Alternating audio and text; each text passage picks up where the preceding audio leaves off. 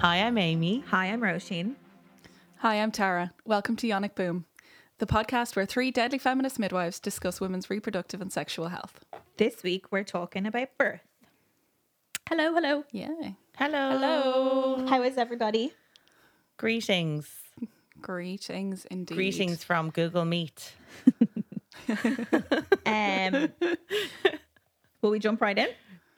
Let's jump right in. Okay. Let's try and we're going to try and keep the time to a reasonable amount. Did we have an episode before where someone kept saying this is a whistle stop episode of? That sounds like something I would say. This is a 1 hour, 45 minute whistle stop tour through. Precisely. So for this episode, we have decided actually to split over two episodes because we have a lot to discuss. So we're hoping to talk about all things birth. So a little refresher on kind of structure of maternity services, where you can give birth, with whom you can give birth in Ireland, different types of birth, and some stats on what birth in Ireland looks like in the last number of years. And then we're going to go into detail this episode about kind of vaginal and instrumental births and what you need to know or expect for. So we had brought you guys kind of up to where you're ready to push your baby out. So we're going to talk about kind of the physiology of that and what happens kind of in the immediate post-birth moments. So like perineal trauma, third stage of labor, all that kind of thing. Sorry, I'm going to cough. And then the second half of this episode, which will be a separate episode in itself, we're going to talk about cesarean birth. And obviously we hope to wow you with our usual smattering of evidence and critical analysis. So that's kind of our humour. Does that sound? Have I covered all of our angles, gals? Yeah, I think so. Okay, cool. So just a little refresh. I think we talked about this in a really early episode, kind of structure of maternity services and what you can get here in Ireland. I'm pretty sure. It's been so long. I think we talked about that when we were talking about booking into the hospital. We did, yeah. So basically in Ireland, you have options of a hospital, which some people call an obstetric unit, a midwifery-led unit. In Ireland, there's no standalone ones, so some people would refer to them as birth centres. But in Ireland, they're co-located with an obstetric unit or general hospital campus. And obviously then at home, depends on where you're living, qualification for home birth HSE scheme, and then there's private home birth in Ireland with private midwives, that you have to have health insurance to go with them, or can you pay them like cash money? You can pay them cash, Okay. or some health insurance companies will cover some private midwife schemes. Yeah, I was kind of wondering about the insurance bit. Like, do you have to have health insurance for them to be covered to come into you, but you can pay them cash? You can pay them cash, but the HSE home birth midwives are free. Yeah. Like that's a free, it's same as you're entitled to everything in the maternity hospital. You're entitled to a home birth with your HSE midwife if you come under their umbrella for free. Yeah. You do get, if you have health insurance and you go under the HSE home birth scheme, as far as I know, you do get more visits. Oh, okay. Yeah. Interesting. Yeah. And then obviously you can free birth in Ireland, which I think we've kind of raised a little bit before, is where you're birthing without a healthcare professional's assistance, which we are not necessarily endorsing here. We're just saying it happens. There are reasons why people do it. I don't actually know off the top of my head how frequent it is in Ireland. Yeah, I couldn't find trying to look up figures, and it's obviously difficult to know. It's very difficult to know. Because there will be people who would say potentially that the baby came too quickly for them to have made it. So you're not necessarily, people may not disclose the fact that it was a planned free birth, unassisted birth at home. Yeah. So it is difficult. Yeah. It's an interesting one, I suppose. Guess like people do have their reasons why they want to do it. Yeah. Yeah, absolutely. And then obviously within all of those places that you can give birth. There is, as we said, like private, semi-private, and public care. It's still divided that way in maternity services. Ultimately, you will always have a midwife at your birth, unless you're free birthing. So even if you've booked in to have a private consultant or a semi-private, it's not necessarily a guarantee that they will always be at your birth. You will have a midwife looking after you for the duration of your labor. They will also be there at the birth if the doctor is also there. Yeah. The midwife stays with you the whole time. So you can expect to have a midwife there with you all of the time. So that's kind of like a little recap on where and who you can have your baby with. And then just to go through the types of birth. I think this is probably an important discussion for us to have. I don't know about you guys, but I notice sometimes when people are talking to me about their births or their plans for birth, they think because I'm a midwife, I have a lot of preconceived ideas or judgments about what birth should and shouldn't be. Don't know if you get that a lot when like you tell people you're a midwife, they're almost apologizing to you for certain things that they want or that they have had in their births. Like, they feel like they have to make excuses for certain things, or if they know that you're... Yes, absolutely. So I think it would be important for all of us to say that for... You can correct me if you disagree with me, but I don't think you do. That all births are births. Yes. So yeah, absolutely. What you might... And even... Go ahead. Sorry. No, you know, like when people are like, oh, like talk about delivery, like I really try not to use the word delivery because I'm always like, oh, people deliver post and people deliver pizzas, but like babies are born and, you know, as you say, all births are births. Yeah. Like I don't particularly find the language jarring myself. And we had like a little discussion about that when I did my hypnobirthing course, that like some people like to use certain language for some people don't like to use the word pain per se. Some people don't like to use the word contraction. Some people don't like to use the word delivery. They like to say like babies are born, or like some people don't like to hear healthcare professionals saying I delivered that baby, because it's the woman and her baby who got her baby there. Do you know? Yeah. So I think that's interesting. And we get that, I think, a lot when we talk in terms of normal or natural deliveries. Yeah. And I think there's an important distinction to be made there. So just for people to know what you might hear term wise in discussions around birth are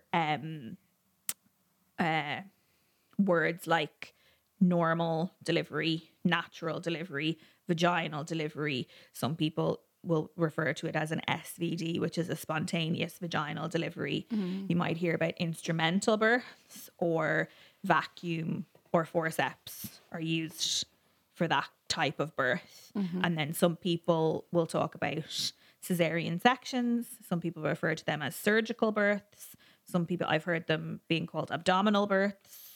Belly birth. Lots of belly birth, lots of different terminology. But I think it's an important clarification when we talk about normal deliveries versus natural deliveries, and kind of the conversation that's sort of trawled around in the media about that a little bit. And kind of, I feel like anyway, it sort of pits women against each other a little bit. Yeah, it's trying to create a hierarchy. Like when healthcare professionals talk about a normal delivery, generally, I don't think anyway, you can, you know, obviously there's a whole experience out there, and not to dismiss someone's experience. I think about a vaginal delivery as being like that, they use that term interchangeably. Yeah. And we talk about normal a lot, and we use it interchangeably maybe with low risk. And I suppose from our learning as midwives, we're always taught that what our expertise is the normality of pregnancy. Yeah. It's not to say that the alternatives are abnormal per se, but No. that this is our like baseline of how we expect things should be. Yeah. But there's no judgment in that terminology, I think. I think that's a really important point, because there was so much kind of media coverage on natural birth. And I think it's important to say that we actually don't use the term natural birth to describe deliveries in hospital. No. Like, we don't talk about, you know, we would never say she had a natural delivery. It's normal delivery, because we're talking about the level of intervention, and therefore Yeah. kind of basically a risk assessment for the woman's needs following delivery. Absolutely. Exactly. And so, that's kind of our main concern. And I think within that normal and natural, a lot of kind of the media frenzy around that is that natural and normal are conflated with one another. But a lot of people, when they're talking about a natural birth, are talking about a drug-free or an intervention-free birth. Yeah. And that's a very different thing than what we would say is a normal birth, because we would say I would still say normal delivery if someone had an induction, but that's intervention. Yes. Yes. Do you know what I mean? I know. Yeah, absolutely. Absolutely, yeah. But I think like everyone's experience of that language is really valid. And if it's really important to you, you should let whoever is looking after you in your birth, or whoever's going to be around you during your pregnancy, labor and birth, know if it's language that matters to you. So like when I was doing my hypnobirthing class, the teacher was saying, if you don't want the midwife or the doctors who are looking after you to use the word pain when they're talking about contractions, or contractions when they're talking about contractions, you need to tell them, I'd prefer if you use the term wave or surge. Yeah. So the same way, I suppose, if you're talking about your type of birth, that all births are completely valid births, and the words that you want to use to describe your birth are important to you. Mm-hmm. So to make that really clear, I think. Yeah. Yeah. But know that I think in the majority that midwives aren't thinking about it like that. Is her birth normal or not normal? Like, we're thinking of, is it a vaginal birth, an instrumental birth, Yeah. a cesarean birth? That's what's going on in our head. But sometimes, obviously, the kind of perception of that or how you intend that doesn't come across. Mm-hmm. Do you remember, I think it was a year or two ago, there was an article published about a study that was talking about perfect birth. And it was saying the rate of perfect birth in Ireland is, and it was like a minuscule amount. And it obviously kind of rightly received a lot of backlash, because the perfect birth was deemed, I think, as someone who didn't have pain relief, spontaneous onset, vaginal delivery, required no intervention, and I think they didn't even need stitches or something, didn't need suturing.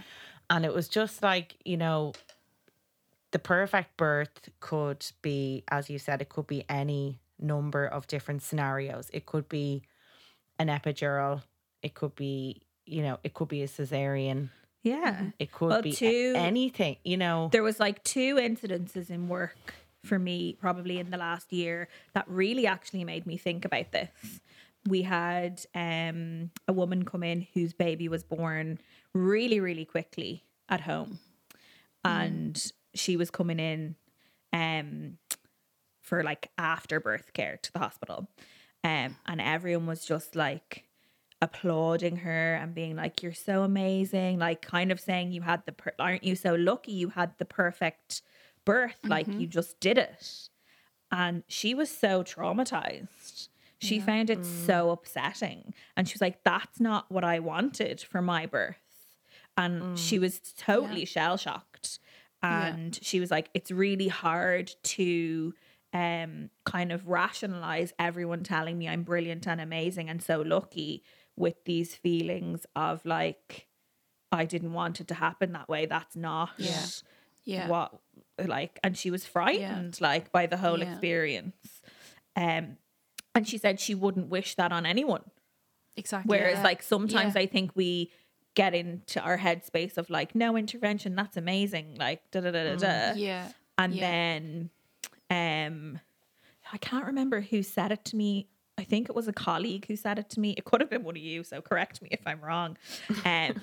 That when midwives come down with families from the labour ward and they help them into the bed on the postnatal ward, and they hand over to me, the postnatal midwife, they're saying like, oh, isn't she fantastic? She did it all on her own, and she did this and she did that, and she didn't have any intervention, and da da da da da. And you forget that you're right next to someone who's had all the interventions or a cesarean birth, and that Yes. can come across a little bit judgy, that we're saying like one makes you amazing and fantastic and one doesn't. We don't realize we're just individually congratulating this Yeah. particular family on what they've achieved, but that maybe 6 or 9 other people can hear it and they think, does that make me not? What Yeah. was my birth the wrong kind of birth? Yeah. Yeah. So it's Yeah, always very made like interesting. those two things have made me think about how I talk about it. Yeah. Very I find it really interesting. interesting. Very good. So Tara, tell us what happens. We got up to 10 centimeters in our labor epised. So Yeah. what's next? Okay. Let me scroll down. Don't through our scare me, Tara. I have to do this in 8 to 10 weeks, please. Listen, I'm not here to scare anybody, okay? That's not what I want to do. All right. But I think what I'll just do is like a rundown of what we would call the mechanism of labor. So that's basically what is actually happening between you and your baby, pushing your baby out. What do you think? Yeah. Is that, yeah? Yes. Okay. All right. Sorry, I Okay, thought that cool. was a quiz. I was like, sorry, are you not going to tell us? This is why we asked Go. you to do this section, Tara. Okay, so I guess I'll start by saying that the majority of times when you're pushing your baby out vaginally, they have their chin tucked well down onto their chest and they're coming out with their face towards the maternal back passage. Yeah, does that? Yeah, sorry, Yeah. I'm like using my hands a lot here now, which obviously isn't going to come across on the I pod. do it constantly. Air Yeah. quotes. Doing like a kind of a circle. Yeah. motion. They're facing your bum. They're facing your bum, yeah. And actually, you know what? When I taught antenatal classes with Ali Murphy, who had 4 Friend babies, of the pod. friend of the show, yeah. She used to say, "Oh, I used to tell my kids, you came out, the first thing you saw was my bum." But yeah, so most babies will come out with their face down towards the back passage, and most of the time they will have been leaning to the left side for the labour. Sometimes they'll have been leaning to the right. However, babies can come out looking up.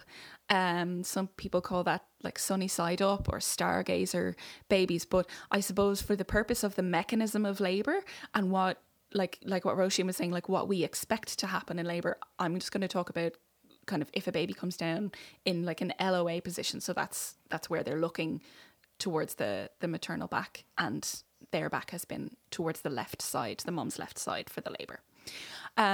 Okay, so throughout the labour, with regular effective contractions or tightenings of the womb, the baby's head has descended down into the pelvis, and as the baby's head has descended down into the pelvis, they have tucked their chin well down onto their chest. So this is what's called flexion. And if you look on spinningbabies.com, they have a lot of focus on getting really good, well flexed babies. So Love spinning babies. yeah, Such a good website. The better that the chin is tucked well down onto the chest, that really helps the baby be in an optimal position for the birth. So the head is descended, the chin is tucked well down onto the chest, and I suppose what we could say, you know, is as you're bearing down, as you're pushing the baby down, it takes a lot of time. Like babies don't just fly out, and certainly we would expect typically that first babies will take, I mean, what would you guys say? How much pushing? An hour? It's like minimal. It totally depends on so many things, doesn't it? Like it's really hard to call. It depends on mum's position. It depends on position of the baby. But getting that really good flexion is really helpful. Starting at where you're starting from, yeah. So it depends on mum's position. It depends on the position of the baby. And sometimes it can just be like baby. Getting into that rhythm of feeling where you're pushing. So sometimes you can be pushing for a little period of time till you get it, and then you start to move your baby. Yeah, that's it, exactly. And also, I suppose a lot of women, as they're approaching that kind of fully dilated, as they're in their transition period, they might just be bearing down spontaneously then as well. But we're not saying, okay, you're pushing your baby right now. So it's a whole spectrum, you know. And I would say it's really impossible to call an actual time on it. Okay, so you're bearing down and the baby is coming down through the birth canal. Now, they don't just come down and fly out straight away. And I suppose the reason for that is that they're softening the tissues as they come down. And we talked about, I think, perineal massage. Did we talk about it in our pregnancy, in our second and third trimester episode? I have flashbacks of you doing the massage thing on your hand. I have memories of you doing the kind of the motion. Okay. All right. So basically, I suppose if you've been doing the perineal massage, you're kind of used to this feeling of pressure in the perineum, and the baby is just gently putting more pressure down on the tissues as they're emerging. Like babies that come out very, very quickly can cause trauma. Or that can lead to trauma. It's not that they're causing trauma on their way into the world. So for that reason, they don't come out really quickly and,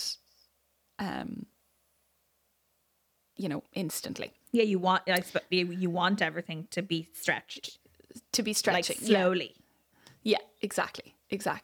And we'll talk more about that kind of side of things in a few minutes. But so basically what's happening, so the baby has descended right down into the pelvis to the point that if the midwife puts her hands on the abdomen, we can no longer kind of feel any or much of the baby's head. What you'll feel just really is the baby's shoulders. They flex their chin right down onto their chest, and then so as they come down through the birth canal, they need to turn a corner. So they need to go around the symphysis pubis. So for women who are pushing in a semi-recumbent position, so on the back or even sometimes on the side, you're kind of level with gravity if you're on the side, or you have to work slightly against gravity, when somebody is on their back. And when we talked before a little bit about positions and stuff, and we talked about being like upright for birth, I suppose what you're hoping there is that gravity is going to help everything. But if you think about somebody being in an all fours position for their birth, they're working with everything there. Gravity is working for them. And, the baby is descending down and is coming. I'm struggling to find the words this morning. I'm sorry. They're descending down, and you're hoping that it's going to help with the length of time that it's going on. Okay, but they still do all the same moves, whether you're upright or whether you're on your side or whether you're in a semi-recumbent position or in a squat position. They're doing all the same moves. Okay, so as the baby comes down, generally your midwife will say, if she's having a look, we'll see the labia gaping and we can see a little bit of the baby's head. So sometimes we'll say, we can see the head in the distance. And then obviously we see more and more of the head as it emerges. Roisin, are you okay? Yeah, sorry. Face there. Just being kicked. Sorry. Okay. Okay, I thought you were having a really strong response to Tara's description. You're terrifying me. No, you're not. No, I just got an absolute wallop. Sorry. So as the descent goes on, we see more and more of the baby's head emerging, and then if somebody wants to, they can touch the top of their baby's head. You know, once we can see it there between the labia, and then what's known as crowning. So, you know, like when you watch like movies about birth, or when you watch Eeyore or any of those like things where somebody's giving birth, it's always she's crowning. So, like, and it's like this is like the thing. So the crowning stage is basically, so as you're pushing the baby comes down a bit, then goes back a bit, then comes down a bit, then comes back a bit, then goes down a bit, then comes back a bit. But the crowning stage is where basically the widest diameter of the head is emerging, and the baby is no longer going to slip back. So the widest diameter of the head is emerging, and as it comes, there's a lot of sensation of stretching, maybe a sensation of burning. And Amy, you're going to talk more, aren't you, about like what we can do, like warm compresses and that kind of thing, like at that stage. Yeah. But basically some people would refer to it as the ring of fire. And it's just because the tissues are being really stretched. But again, for anyone who's done the kind of like perineal massage and that, they're going to know a little bit of what that sensation is like a little bit of the skin and the labia being under pressure.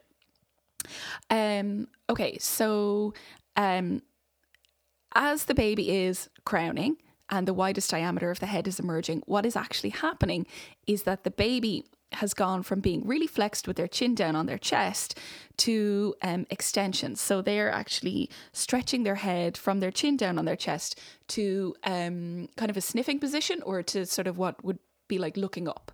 And I'm also demonstrating this right now. I know, I was like, this visual is really good, but it's of no use to anyone who's listening to this. We might record Tara if you could do that. We could do a little boomerang of you doing it on the Insta account. Yeah, sure, I'll do that later.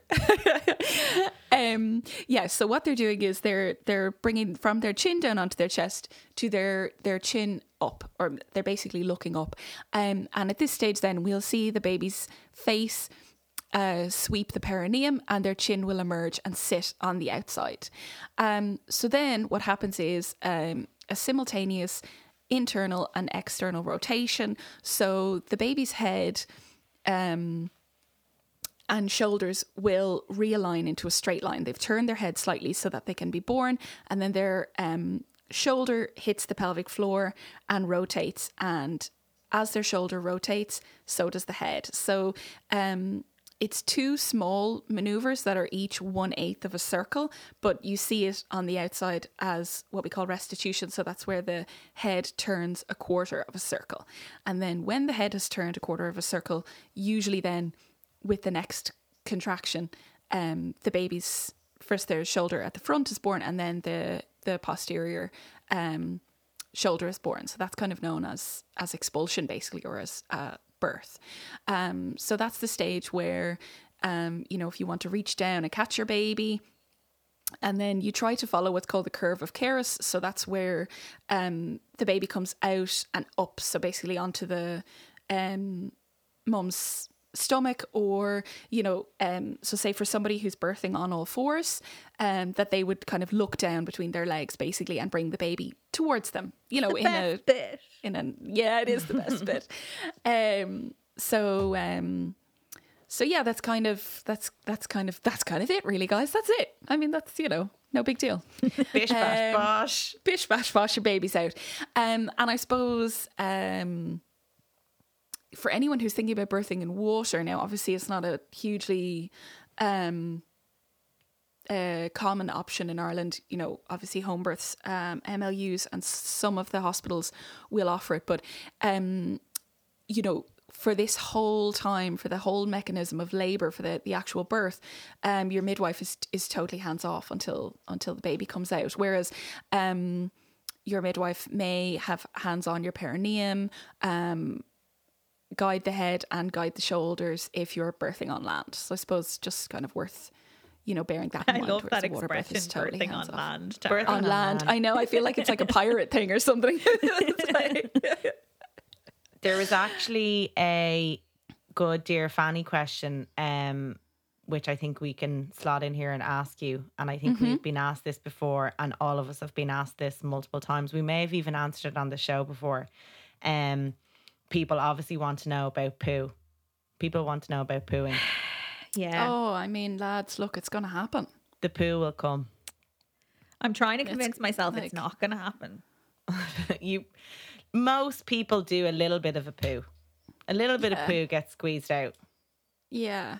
I mean, I suppose years ago they used to do an enema all the time. Because we're like, it's fine. But for loads of people, it's a massive... It's the thing that they worry about going into labour, and it's the thing that all women just say, like, I'm just really uncomfortable, I'm really embarrassed, I'm just really worried I'm going to do a poo. Yeah. And I always try and have that conversation, like, you know, where if they bring it up, like, and you try and kind of have a bit of a laugh about it and just be like, yeah, you probably will, but it's fine, you won't notice because the baby's head is something. I remember looking after a couple, and like, she was obviously worried about it, but maybe hadn't vocalized it. It happened, as it does, and her partner told her she'd done it. Yeah, I've looked after and those I was couples like, before. So tell her that. What are you doing? Yeah. She doesn't need to know. Yeah. Yeah. So that's to any birth partner. Generally, like, I think a lot of women don't notice that they've done it. No, they don't. No. And also, like, a baby's just about to come out of there as well. Yeah. Is way better. Something a lot cuter than a poo is just around the corner. Literally around the corner. Yes. So I hope that Whistle Stop tour. Love it. You haven't given us like an acronym or a little phrase in a long time, Tara. Oh, jeepers. I don't have one for the birth. Do frogs in Canada ride in pink limos? What? For the mechanism of labour, isn't it? Go on, Amy. Go on. Tell us what it stands for. No, 'cause I think I might have added a couple of... I think I might have added it. Anyway, that's getting a bit too kind of student midwife studying for finals kind of stuff. You probably, you don't need to know all the stages. No. It's just kind of for interest, yeah. You won't be quizzed on it. No, but I suppose just to have an idea. But it's great to know. And there's really good, we should find a good little kind of video to put on to link in the show notes of the mechanism of labour, because it's really interesting to see all the little things that your baby's doing. Yeah. To get Amy, out of there. So cool. I found your acronym, Amy, if you'd like to. We'll link it in the show notes if you really want to. It is very much. I just didn't want to make a show myself and like forget stuff or add in an extra thing. Do frogs in Canada ride in a pink limo? There you go. There you go. Nice one. There you go. I did forget to say actually earlier in our episode that it's roughly split into thirds what type of birth you'll have.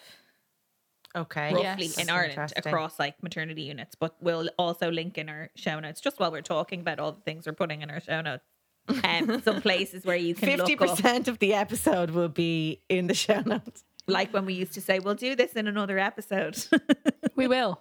One day. We'll put up a little thing where you can look up some statistics for your individual maternity units, and just to know that you can also ask at your maternity unit for their annual report statistics of what their breakdown of types of birth they have. Yeah. Where you're going to have your baby. That's great. Okay, so you've had your baby.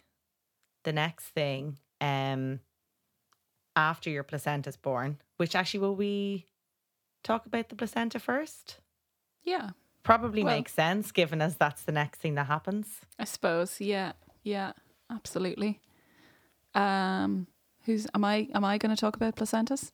Yes. I love a placenta. You love a placenta. I told my in-laws about Lotus birth on our family Zoom call last week, and I terrified all of them. And I told them about the teddy bears you can get made out of your placenta, and they were all just like, "Are you doing that?" I was like, "No, it was just very funny." No, you're just getting the jewellery, aren't you? Yeah. Yeah. Placenta jewellery. Yes. Anyway, go ahead, Tara. Okay, so I suppose, we talk about the third stage of labour as the birth of the placenta. So the third stage starts with the birth of the baby and ends once the placenta is born. The placenta and membranes are also known as the afterbirth by a lot of people. And I remember a funny story where a friend of mine during our training was looking after someone, and she was having like her third baby, this woman, and she had her mum with her for her support person. And the midwife said to her, okay, we'll just get organised now for the afterbirth. And she was like, oh my God, get it out of me. Get it out of me. Like, she was totally freaked. And the mum just leaned over like the voice of wisdom and was like, I had that on all mine as well. That's brilliant. And the midwife was like, I'm sure you did. Yes. I'm glad that you had a placenta and membranes on all your babies as well. That's brilliant. Yeah. But yeah, no, I'll never forget that story. I thought it was great. But very good. Some people are totally freaked by the placenta. And I just love them. I think they're amazing. But I guess, people are kind of weirded out by a lot of things. So that's absolutely fine if you are. I love showing them to people. I know. Yeah, and After I'm like, do you want to see where your baby was? like I always encourage, like if I do a parent ed class, I'll always encourage people to have a look at the placenta and get a tour of their baby's first home, and just really really see it. I do think they're amazing. And I suppose, like, worth noting, like, your midwife is always going to be inspecting the placenta anyway, so why not just have a look at it while she's having a look at it as well. Basically there's two types of management. So active management of the third stage and physiological management of the third stage. So these are two different approaches to the management of the birth of the placenta and the control of bleeding postnatally.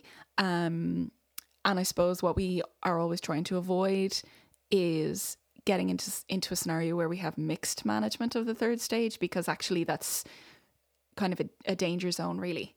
Shout out to Cecily Begley, who is an Irish midwife and lecturer who is a worldwide expert on third stage management. Did you guys have any lectures from her when you were training? Did you guys have any lectures from her when you were training? Yes, we did. Yeah. She's very interesting as well. It's great. I just like blown away all the time by how much like knowledge she's just like dropping, like research paper names and years and dates and everything. I was just like, oh my God, how does she keep this all straight in her head? I know. She's so good. And she explains things so well. Yes. Yeah, she really does. I suppose just to say, like, typical practice in Ireland really is active management. It's so what is active management? Clamping and cutting of the cord, administration of a synthetic oxytocin drug into a muscle, and then controlled cord traction, just basically as a way to get the placenta and membranes out when it's ready to come. And physiological management is an option for people who are healthy, well, low risk, with a good iron level. They've had a spontaneous onset of their labour and they've had absolutely no interference in their labour whatsoever. So looking internationally, like the WHO recommends active management, but then, with some of these things with the WHO, like, they're making this recommendation as a worldwide recommendation. And if you look at, developing nations, you're looking at people who mightn't have a really high iron level, and where a postpartum hemorrhage is catastrophic. Yeah. So where they're not going to have the resources to be able to, they may not necessarily have the medications to stop the bleeding, and they won't have the resources to be able to do that initial, like, first step. Exactly. Can prevent a lot of issues. Yeah, down the line. Subsequently, Yeah. So I suppose each one, well, like I say, typical practice in Ireland really is active management. And I remember looking into this for a project when we were training, and it was kind of like, active management is what's done if the woman or the person requests physiological management. Well, then based on a case-by-case basis, this can be discussed. And I think, is that the same? Like, is that what you guys would kind of... Yeah. It is. Yes. Like, it's kind of, it's hospital policy, I suppose, dictates what you are being offered. And as with everything, you will be offered kind of standardized care.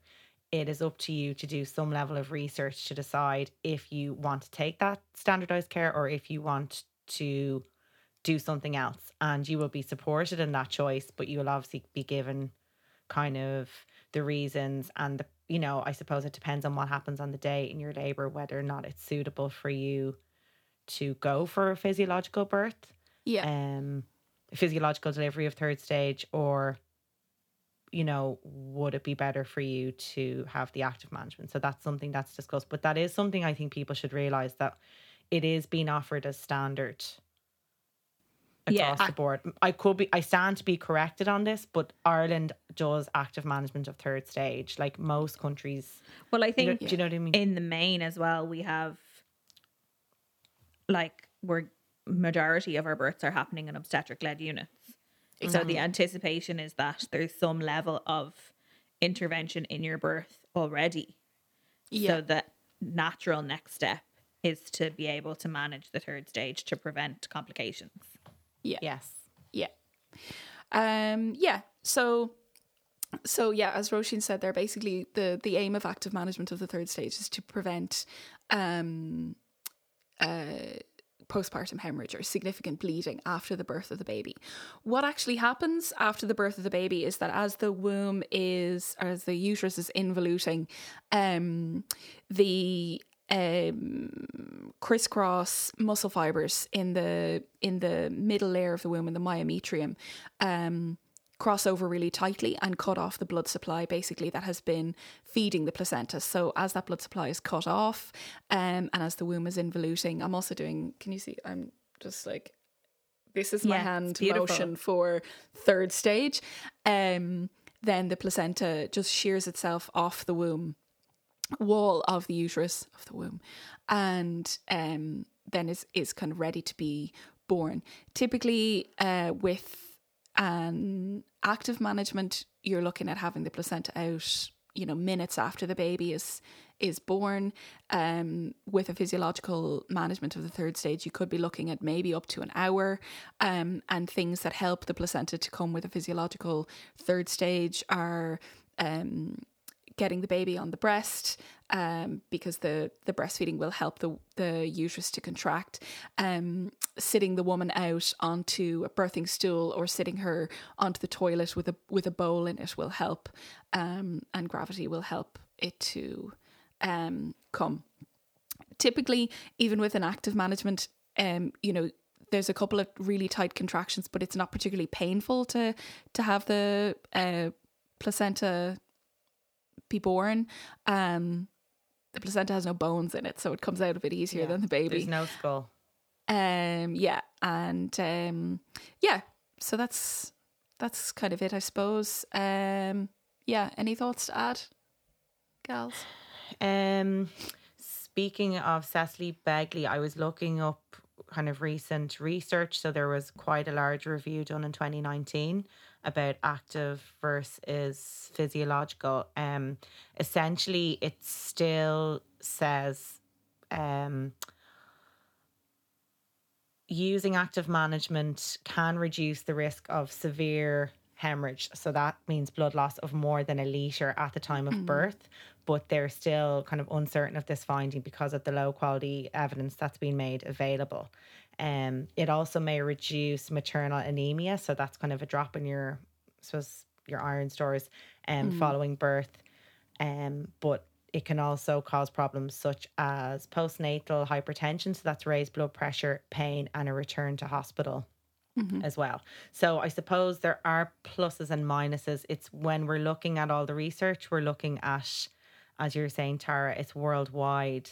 So comparing kind of developing countries versus developed countries is problematic because our needs are different, Totally and our different, health yeah. our Totally, health yeah. outcomes are different. Yeah. So I suppose there has to be a certain level of personal responsibility, given that we're offering standard Yeah. care. Yeah. People kind of need to do their own research and decide what they feel that they want. Yeah. Yeah. And as you say, just discuss it on the day with your midwife as well, because Exactly. things can change Yeah.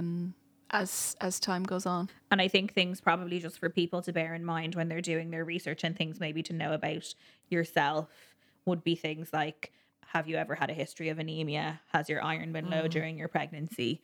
If this is not your first baby, what your blood losses have been like before might give you an indication. And what was the other thing I was going to say? I forget now. There was something else. Was it something to do with cord clamping? No, but good point. I was going to say, if you know in advance of your third stage of labor that you've had some level of intervention, that your decision around active management may change or may have to change. Yes. So even if you've done all of your research and you know that physiological management is possible for you, if you then need intervention at some or all stages of your labor, you may need to reconsider that, because it is a risk factor, obviously, then if you've needed intervention all the way along, that you're going to need intervention to control this stage of labor as well. Yeah. Yeah. But Okay. talk to me about cord clamping, Tara. I was actually hoping you might talk to me about that, Roisin. What do you want to know? Do you want to know? Do it. Do cord clamping. I suppose traditionally, when you have your baby, like years ago, hopefully, and maybe like the kind of media representation is that the umbilical cord would be just cut straight away. Yeah. But now a lot of what we talk about is delayed cord clamping. Sorry, did I just scream do cord clamping? Yes. Yeah. Or did I say I meant to say do delayed cord clamping. Oh, I thought you meant like do it, like talk about it. Yeah. Yeah. Okay, yes, that's what I meant. Please continue. So you'll hear like phrases like delayed cord clamping, optimal cord clamping, this kind of thing.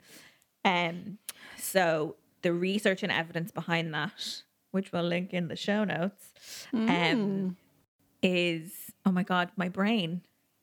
What's the name of the thing? Wait for White. No, Cochrane. no. Oh my God, this is terrible. Like, I follow it on Twitter and everything. There's like a I know. I'm trying to think of her blood name. to baby. Okay. Is that it? Yes. Her name is Amanda. isn't Amanda it? Burley. Yeah, I think we've talked Yeah. about her There a we little go. bit before. Anyway, so this is all about allowing the cord to pulsate for a certain length of time so that your baby gets the volume of blood that's retained within the placenta and the umbilical cord. So at any given time, there's a third. Please correct me if I'm wrong on any No, of these that's numbers, right? A third of your baby's blood volume is in transit between the baby and the placenta, because obviously there's an exchange going on all the time when you're pregnant for your baby to get blood, oxygenated blood and nutrients and everything from you, and for your baby to get rid of waste product. So there's a little exchange going on all the time. At the time of your baby's birth, that exchange hasn't ceased to happen. So there is some blood volume left in that transfer kind of location, shall we say. So the research would suggest that there are huge benefits to your baby to allowing the cord to remain intact and for that blood to go back into your baby's system. So basically, there's a lot of differing kind of evidence. So maybe, like, I suppose minimum 1 minute would be what my thoughts would be. Up to 5 minutes. With Yeah, active they say management, With yes. active management would be kind of what people describe when they use the term optimal cord clamping. Yeah, and I think that's because the majority of the transfer will have occurred by 5 minutes. So delayed cord clamping is more of an umbrella term to cover any time period of how long you've left the cord to cease pulsating. So that's like if you felt your umbilical cord, the baby's umbilical cord after birth, while it's still intact, you can feel it pulsating like as if you feel your pulse on your wrist. Yeah. It's very cool. I love it. It's amazing. It's absolutely amazing. There's also research to show that that pulsation can last anywhere between 5 or 7 to 23 minutes. Okay. So then you're saying if we're leaving it to stop pulsating, that could be 23 minutes. But if we're talking in terms of active management of your third stage of labour, the optimal thing to do for you and for your baby to allow you to have a controlled third stage of your labour and minimise risk of postpartum hemorrhage, and for your baby to get the benefits of that blood volume that's left in that cord and placenta is 5 minutes, roughly. Yeah. So somewhere within that 5 minutes, your midwife would say to you, I'm going to give you the injection of the synthetic oxytocin. And once the 5 minutes is up, they would clamp and cut the umbilical cord, or they would invite you or your partner to do that. Yeah. About right? Yeah. Yeah. And I suppose, listen, the plan is that we will do an entire episode on people having babies at home and needing or being instructed to clamp and cut the cord with various household items. Yeah. But just to say, if you give birth at home in a hurry, if the baby comes unexpectedly, keep the baby skin to skin, keep the cord intact, everything will be okay. And do not use shoelaces to tie your baby's umbilical cord at any point. Or manky, dirty headphone cords. Or phone charger cords. Please. Or an old plastic bag. And I'd just like to dispel the myth that your baby can't take its first breath until the umbilical cord is cut. That is not a thing. Your baby can breathe while the cord is still completely intact. So don't worry about that. You're going to do more harm than good by attaching there's basically we have one of our hobbies is sending each other newspaper articles of people using various accoutrements to tie off umbilical cords. Yeah. It's an epidemic. It is. So please, should you find yourself in that position, just leave the cord intact. Everything will be okay. Yeah. And Tara, I think you mentioned that there's a whole other branch of delayed cord clamping that's termed wait for white, where lots of people now choose to leave the cord completely intact until all that blood volume is gone. And so when the baby is born, the cord obviously looks like blood vessels. Yeah. It's like jellyish kind of blood vessels, and you can see the colour of the blood going through them. And then when you wait for white, you wait for all that blood volume to have gone into your baby, and the cord just looks like a flat white piece of jelly. Yeah. So doing that in a unusual scenario at home is completely fine. Absolutely fine. 100%. Absolutely fine. Yeah. Yeah. And I suppose just on the topic of placentas, I mean, people want to do different things with their placentas, different things with their cords, like you guys are saying there, maybe make a piece of jewellery from the cord, or maybe a little key ring. Some people get the placenta encapsulated, so that's where the placenta is dried out and put into capsules. So some people have found in the past that this helps with maybe if they felt particularly at risk of maybe developing postpartum depression, that helped to, ease that stress for them. People have felt that it's helped them with their breastfeeding experience, and with their, just postpartum recovery in general.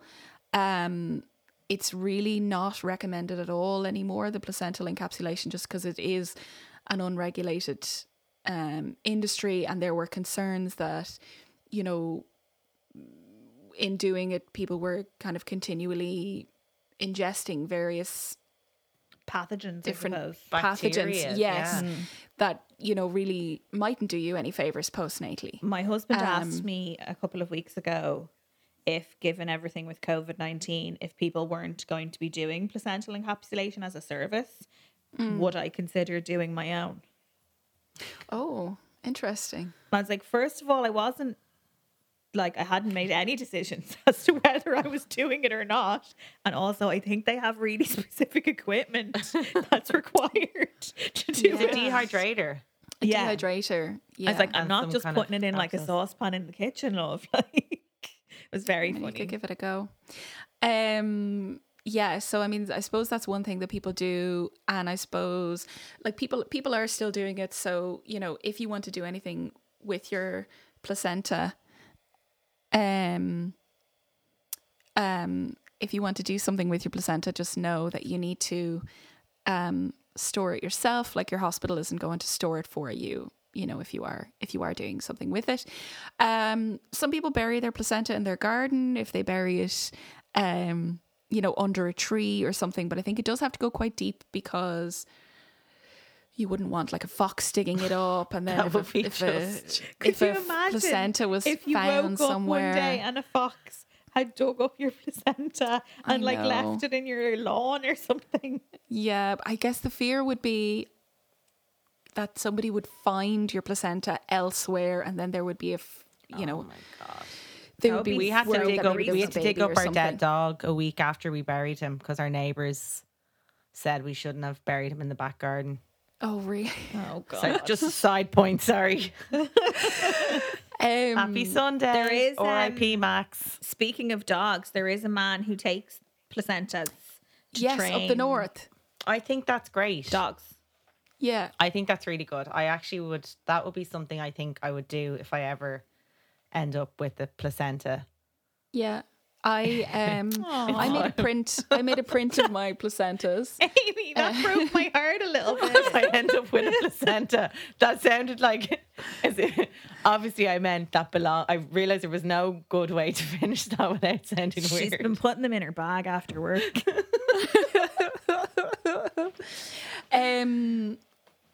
I made a print of my placentas. They're which lovely. I can share gorgeous. a picture of. Yeah.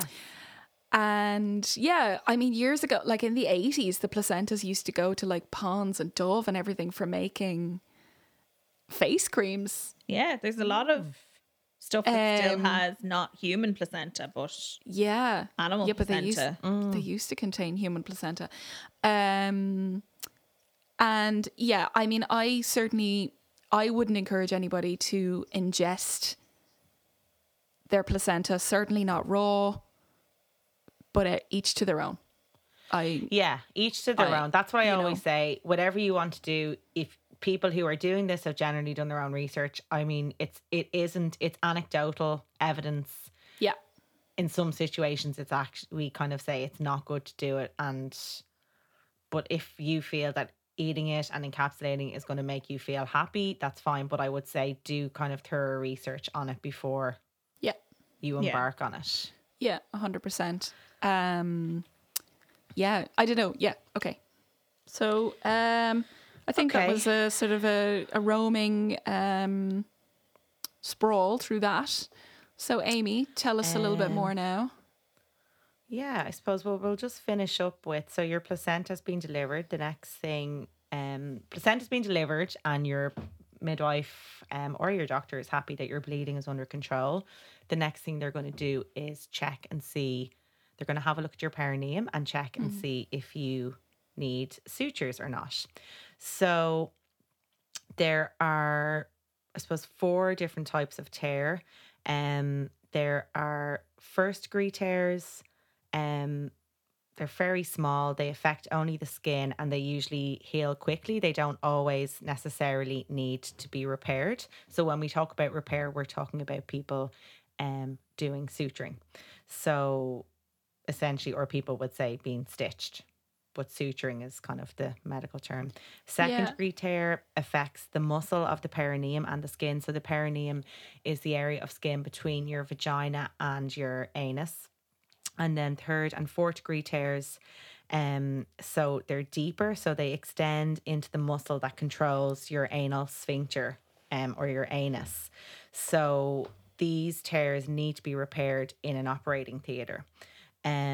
So I was looking at some statistics. I'll come back to third and fourth degree tears in a moment. It's kind of difficult because a lot of studies lump in, like it's hard to kind of get X amount of people have first degrees, X amount have second degrees. In Ireland, approximately 90% of people on their first baby will have some form of perineal trauma, and then a high percentage of those are going to need suturing. It is, significantly less the second time, but it depends on the type of tear that you have the first time. So if you have needed an episiotomy, oh, actually, sorry, I didn't even mention episiotomies. If you've needed an episiotomy, you would be more likely to have a tear the second time round because the scar tissue is obviously weaker, and therefore you're more likely to have a tear. So if you tear naturally the first time, your chances of tearing again the second time will be significantly reduced. Yeah. So for first and second degree tears, obviously not, as I said, not all will need suturing. Second degree tears, we do suture all of those. So it will be done in the room after your delivery. If you have an epidural, then, and your epidural has been working well, you're not going to feel Has that the suturing being changed done. research-wise, Amy? The second degree tear thing. Just, I know it's a long time ago since I did my thesis for our midwifery degree, but basically I was looking into a whole different thing of perineal trauma and assessing it with a measurement tool. But at that time, some of the stuff that I was pulling in my research was that some second degree tears could be left alone. Is it just kind of more standard now that they're all repaired? I suppose, again, it was difficult to kind of find the exact amount that needed suturing, the exact amount that didn't. In a hospital setting, like where I work, if we're identifying it as a second degree, it is It's typically going to be sutured. Like they very rarely, I mean, unless it's something that's kind of a minor graze, it is kind of, or unless the woman themselves is saying, I don't want to be sutured, it will probably be sutured. Okay. If we're saying it's kind of just in case people are maybe finding that when they're out looking on the internet and stuff. That's the thing. It's more to be expected that it's going to be repaired. It's more to be expected that it will be repaired if it's a second degree. Equally, if it was a first and it was bleeding, it could be repaired as well, although that isn't, but I mean, then there's a whole other category we could go down with in terms of people assessing the level of tears. That's a whole other kind of kettle of fish. But I would say typically first degree, you're not going to be sutured. Second degree, more than likely you will. But again, you can ask the person, what are the risks? What are the benefits? What will happen if I don't have it sutured? Is there any way we can wait and see? Like if you were bleeding, is there any way we can wait and see? So the majority of tears will be repaired in the room by a doctor or a midwife, both of whom will have been trained in suturing. Epidural, as I say, you won't be able to feel it. They'll be able to give you a top-up if you have. If not, if you have just come in and had your baby without pain relief, you will be given a local anaesthetic. So it's impossible to say that you won't feel something, but it should not be a situation where you're lying there in pain. If it is painful, you need to say, please, can we stop? I need more pain relief. Absolutely. And people will happily give it to you. For third and fourth degree tears, so the statistics I found for Ireland was showing kind of around 2% of all tears are third or fourth degree tears. And then worldwide, it seems to be 3.5. I imagine we are probably in that. Again, it's just difficult. I was finding research from kind of lots of different years, so it was difficult to find kind of more recent evidence. So if you sustained a third or fourth degree tear, you'll be transferred to theatre. So if you don't have an epidural, you will be given a spinal anaesthetic because they'll need to be able to properly look inside and assess the level of tear. And you want somebody doing it under proper theatre lights, adequate pain relief, and afterwards you will be given antibiotics, prophylactic antibiotics to prevent infection. you're going to be referred to the physio, who will see you and give you exercises and advice on how to care for it and how to kind of get things back to normal. And also you'll be seen in the majority of clinics will have, a lot of hospitals will have a perineal clinic where you'll be seen postnatally. Again, this isn't standard, but it is something I suppose you can ask for further follow-up. Yeah. Generally speaking, people who have third or fourth degree tears, you know, the main thing is that if they're properly identified and properly repaired under the right conditions, and given that the follow-up is typically better, people do tend to have good outcomes. Yeah. You know, and it tends to heal well. Your risk factors for having kind of a worse tear would be either a big baby, so people on their first baby, if it's a big baby, a baby over 4 kilograms, an instrumental delivery, or a shoulder dystocia where the baby's shoulder gets impacted and it's a more difficult delivery. Also need to talk, and also episiotomy is another risk factor. So sometimes when they do it, it can extend into the anal sphincter. So an episiotomy is a cut that's done by either your midwife or your doctor, and it's to make more space for your baby to be born. So they should always be done with consent. There should always be a discussion about it. You should never find out after your delivery that you had one. It should very much be something that you have to agree to at the time. And they are done. So the main reasons that they should be done is if your baby is in distress and you need to deliver the baby quickly, in which case they will do it just as the head is crowning. Yeah. If they're looking at the baby's heart rate and they're thinking, okay, we need to see this baby quickly. If you are having an instrumental delivery, so that's either the ventouse, which is the kind of suction cup, or the forceps. So they will need to do an episiotomy as well to make space for the baby to come out. So rates again vary widely. So very low rate in Sweden I found was 9.7%. Wow. That's impressive. To range, then 46% in Switzerland and 100% in Taiwan. Oh. So 100%. Yeah, in Taiwan. 100% of episiotomy rate. Yeah. Okay. So I mean, it's not wow. that long ago that we had a very high percentage rate here in Ireland. yes. Yeah. Some hospitals it was as high in Ireland as 46%.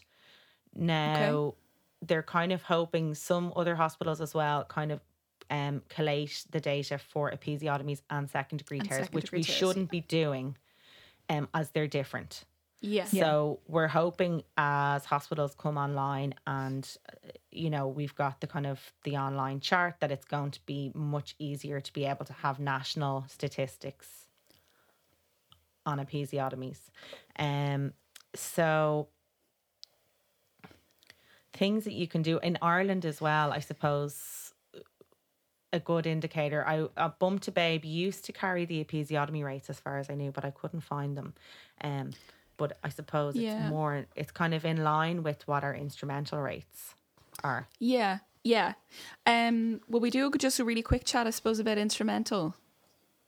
Yeah.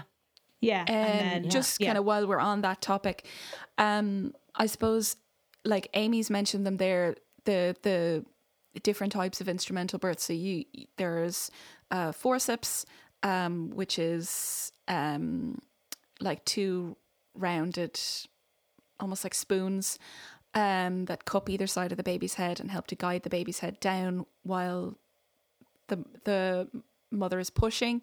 Or there's a vacuum birth, so that's either a metal cup, a soft rubber cup, or like a small plastic cup, and those are attached to suction devices that increase the pressure and again help to bring the baby's head down, so to expedite the birth of the baby.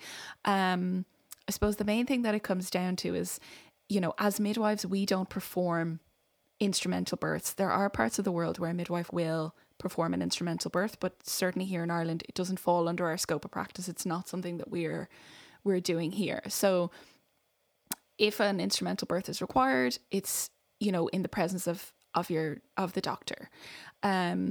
It's not something that comes absolutely out of the blue. It's something that will be discussed with you, probably first by the midwife, who'll be like, do you know what? I think we need to get the doctor in to have a little look and assess the situation. So, you know, whether that's, you know, how the baby is, if the baby's really tired, if the baby's becoming distressed in the labour, and the midwife feels that the birth needs to be expedited, or for other reasons, if the mother is becoming unwell, like if the mum has a bad temperature and the birth is sort of imminent, well, what do we need to do to maybe get this moving a little bit quicker, and then we can improve the mum's health, you know, as well as the baby's.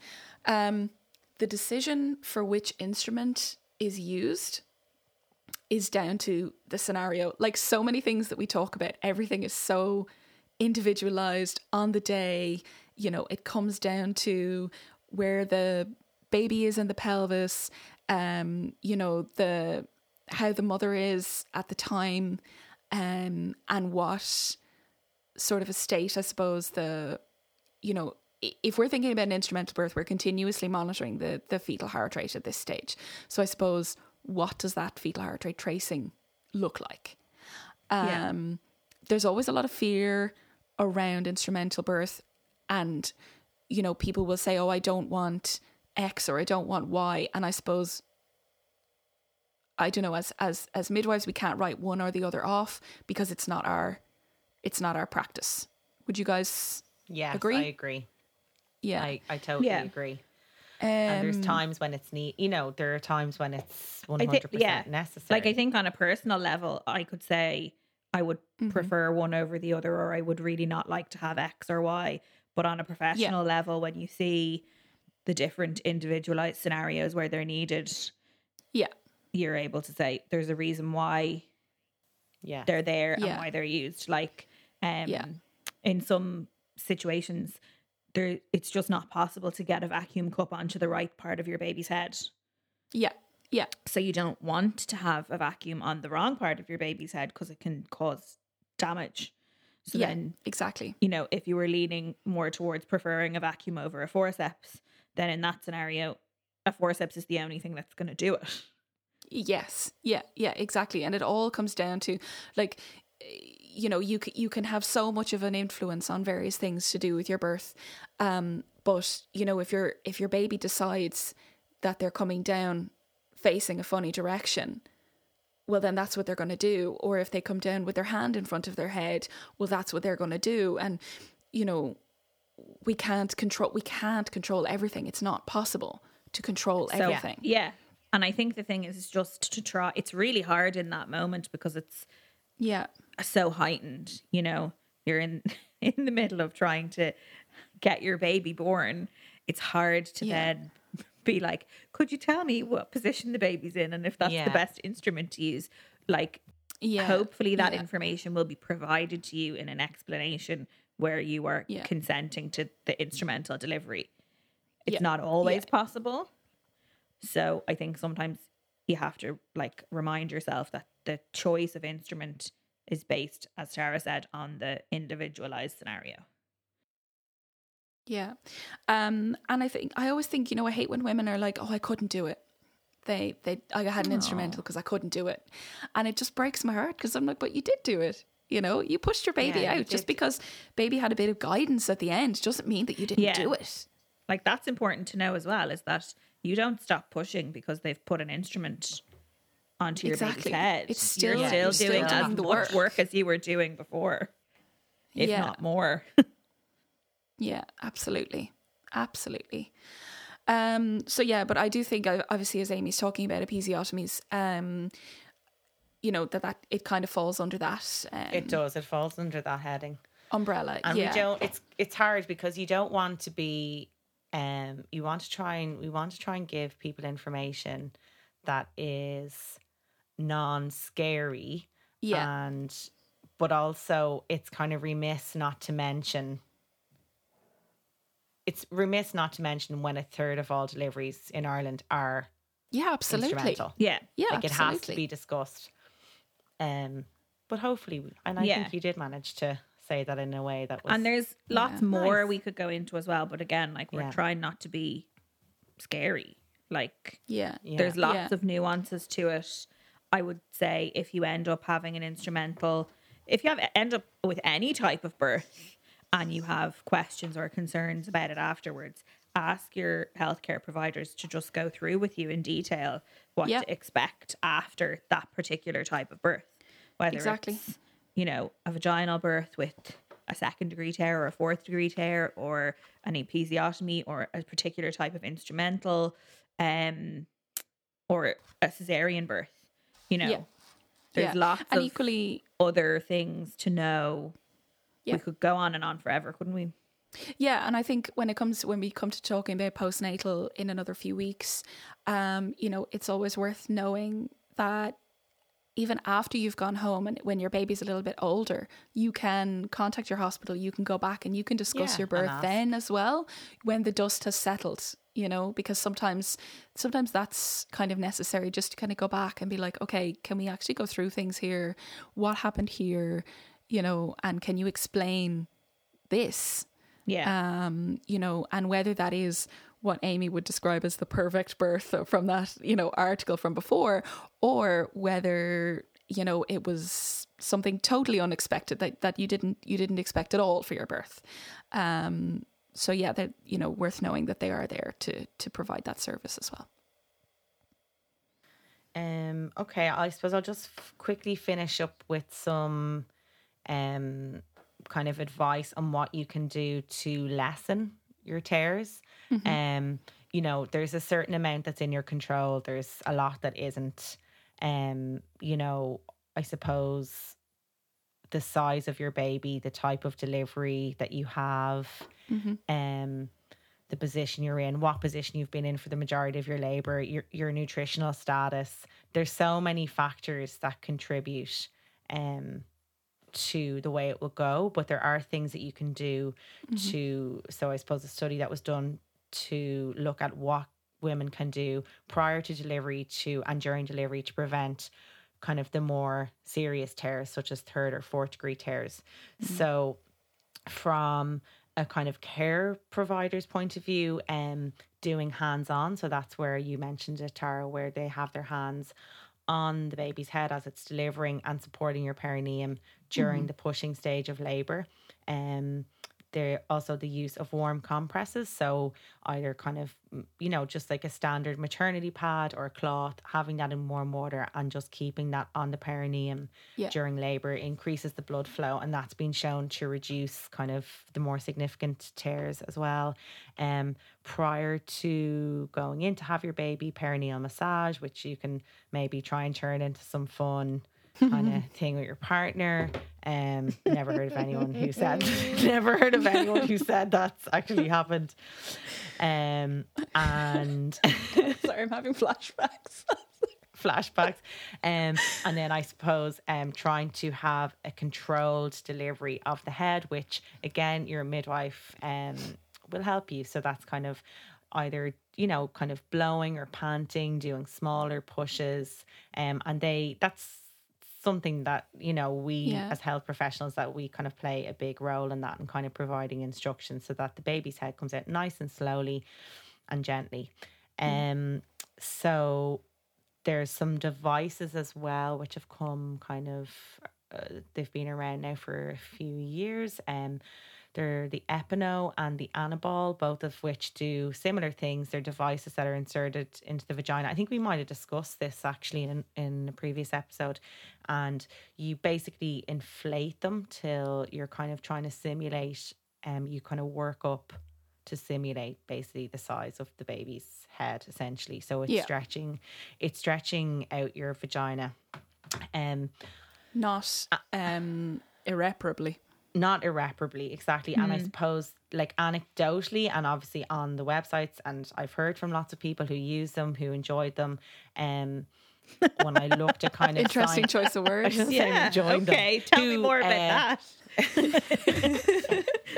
Who enjoyed the effects, useful. who found them useful, and then kind of I suppose for more scientific research, again, what they've, as all research says, is they need more research. And I suppose we don't know what is the long-term effects on women's pelvic floor of using these devices. Is there a reason? Are we meant to be stretching our vaginas to this size prior to delivery? You know, like it does pose some questions.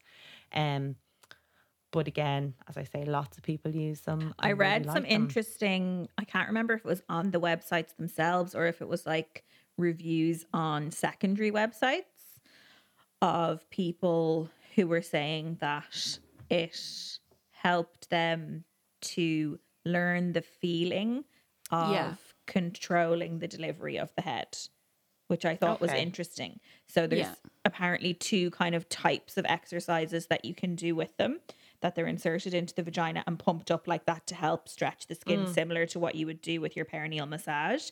But that also then you practice expelling the inflated, like kind of controlling the expulsion of the inflated device so that you get that muscle sensation. control as well. Which I thought was interesting. Yeah. I'm not So sure. again, like obviously more research, more evidence needed as to the longer term effects of that. Yeah, we need the input of a physio on that, I think. So that's it. I think we just have a couple of Dear Fanny questions. Yeah. Yeah, Roisin, have you got them let me there? have a little look here where they're gone. Oh, and we have to talk about really quickly, Tara, you're going to tell us our feminist of the episode maybe after I do these. Cool. So thank you to everyone who submitted us questions. I think we've had multiple questions over time on our Instagram about birth specifically, but if we don't get to your question, just ask us DM again. us. Yeah. Yeah. So one of our questions about birth this time was, does it get easier the second time around? So I assume from that the person maybe means the pushing part, the feeling of getting baby out. Is it, And the labour maybe as well. yeah, is it shorter? Is it you know? And I suppose there could be a million answers to that question. Yeah. You're looking at it in the context of your first birth. And I suppose we would always say no two births are the same. Some people will say, like we said, some people's idea of a really difficult, unenjoyable birth is one that is Somebody intervention else would free and dream really of. fast, and your baby flies out of you, and that's another person's perfect birth. Yeah. So I suppose try not to look at it too much in the context of your first birth, because no two births are the same. Typically, I suppose my experience would be that women would say their pushing is quicker and easier. Labor tends to be a bit shorter because you have a bit of muscle memory going on there, and you don't necessarily, your body doesn't have to do all that work of thinning out and effacing your cervix before you get into the dilatation type work. So it can happen, it can shorten your first stage of labor. But yeah, I think there's no guarantees, but generally speaking, our overall experience would be that people say it's a little bit quicker and easier the second time around. Yeah, for sure. Yeah. Then we had a question about postpartum hemorrhage. So Tara, maybe you could give us. Yeah. Yeah. I don't think we did it in the part where we were talking about bleeding. Actually, we probably should. So how likely is it to have a postpartum bleed the second time around? This person says, I'm a bit freaked because I had one with my first. Yeah. So I suppose a risk factor for postpartum hemorrhage, we would have kind of a list of risk factors that we would think of. One of them is being a first time mom, but also one of them is a history of having a previous postpartum hemorrhage. So once that history is known about you, your midwives will automatically be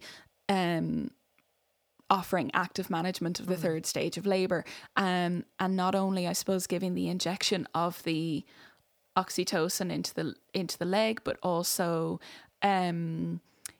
giving a drip of the oxytocin as well.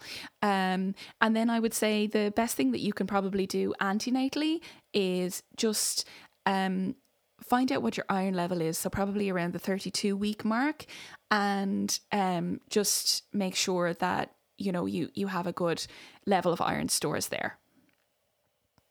So that if a bleed did happen second time around, that you have the stores there, the capacity to cope with it.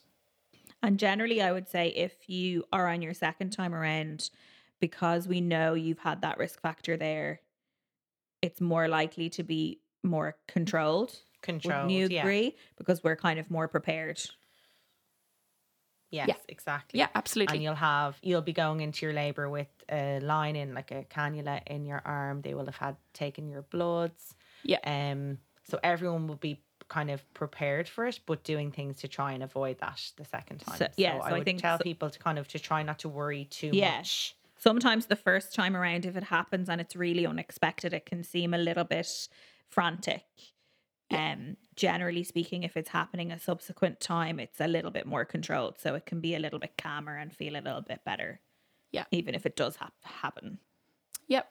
And then lastly, we had a question just about a previous emergency, I'm assuming emergency section due to placental abruption, and whether or not that should stop you having another baby. So I think, again, kind of maybe two parts to that. Should you have another baby, as in should you conceive again and have another baby, or should it stop you having a vaginal delivery on another baby? So no, it shouldn't stop you conceiving another baby. If you want to have another baby, have one, but going into it with the full awareness of your risk factors, I think, is important. Yeah. And then secondly, should it stop you having a vaginal delivery on another baby? No, it absolutely shouldn't. But you will be observed very closely in your pregnancy, probably with additional scans for placental location. If it was an emergency C-section delivery for your placental abruption, you obviously have a risk factor there of being a previous cesarean section. So there'll be kind of heightened monitoring around your scar and tenderness and that kind of thing, and bleeding. And then you'll just be closely monitored in your labour. So you will have continuous monitoring for your baby. They'll be watching you very closely in your labour for any signs of pain around your previous C-section scar or bleeding. And all that being said, with all of that additional monitoring, we have all met people who've had placental abruptions, who've gone on to have very low risk pregnancies and deliveries for their subsequent babies. So just engage really well with your healthcare professionals and be aware of your risk factors, but know that it's absolutely possible to have another baby and to have a low risk pregnancy and delivery. So that's our Dear Fanny questions for this episode. I think we're just going to give our feminist of the episode. Yeah. And then that's us. And we'll see you back again for we'll go through cesarean birth in our second parter. Okay, so our feminist of the episode is Katie Vigos. She is a registered nurse and a mother of 3 who runs the Empowered Birth Project. So it's a blog, started off as a blog and then became an Instagram page, and it's all about birth. So I actually did a project on her in college for my master's. So she was really instrumental in changing Instagram's laws around birth photography. So she started the uncensored birth campaign. So she started a petition, and basically the whole thing was around Instagram used to classify birth photography as pornographic content. So ridiculous. Which obviously, yes, like it's obviously there are people who are into birth as porn, but it's extremely niche market. It's extremely niche. So I think tens of thousands of people signed it, and these images are no longer marked as pornographic. So she is currently working as a nurse. She actually initially was a doula, and she is working in an ICU. So it's a beautiful big shout out. She did so much. Beautiful, it's a gorgeous Instagram account. We've talked one of my favorites. Before. And I think it's a really good resource for people who have kind of maybe not seen a lot of birth before. Like some of it is quite intense imagery, but I think it's really good to see loads of different kinds of birth and ways of birthing and loads of different experiences of birth. And she really focuses in on the kind of individualized aspects of people's stories of what their births were, what they meant to them, what context it was in, like their previous like pregnancies or previous pregnancy losses. So it's really good to be able to find imagery and stories that maybe fits what you're going through and say, oh, like this is possible. Just see yourself in other birth stories, I think is really nice. I agree. So I think we better leave it here. We tried to keep it brief. It didn't happen. Did we do that?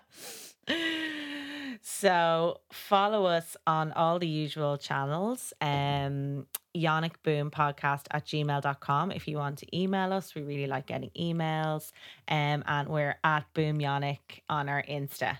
And we love people sending us messages. And many thanks again to our uber feminist partners who helped to set up our remote recording situation here. And all at Denmark Studios. Bye. Bye. While we are medical professionals and we love answering your questions, this pod should never be used in place of a real-life consultation with a midwife or doctor. If you have a serious concern about your health or a medical emergency, please go to your GP or to a hospital.